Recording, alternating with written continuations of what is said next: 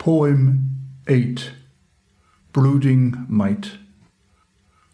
They gather and give thanks in serried ranks for freedom from a hateful power, and then at daylight's dying hour with venomous delight in the Philistines' high vaulted holy place they demand to see your bloodied face.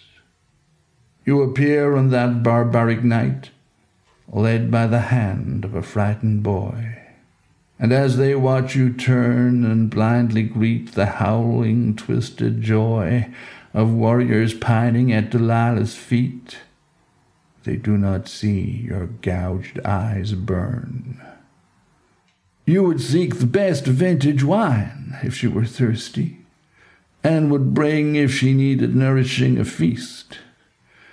And if she felt the shame of nakedness, you would not rest until her face, folded in some fine, well-woven cloth, smiled and spoke your name. You would proudly build a mansion if she longed to hide from winter's chill or summer's cruelty.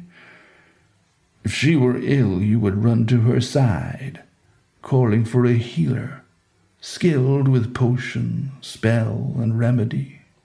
From far and wide at this fast-fading hour, your long-sworn enemies are drawn to the enchanting sight of Samson's boastful might, imprisoned by Delilah's devious power.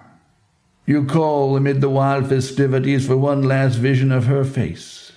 No answer comes as you gaze into the laughing canyons of this place with absent, unseeing eye. Under the brooding archways of the night, you hear the chanting of Delilah's praise, and prepare with measured breath and arms raised in flight to call down the curse of Adonai.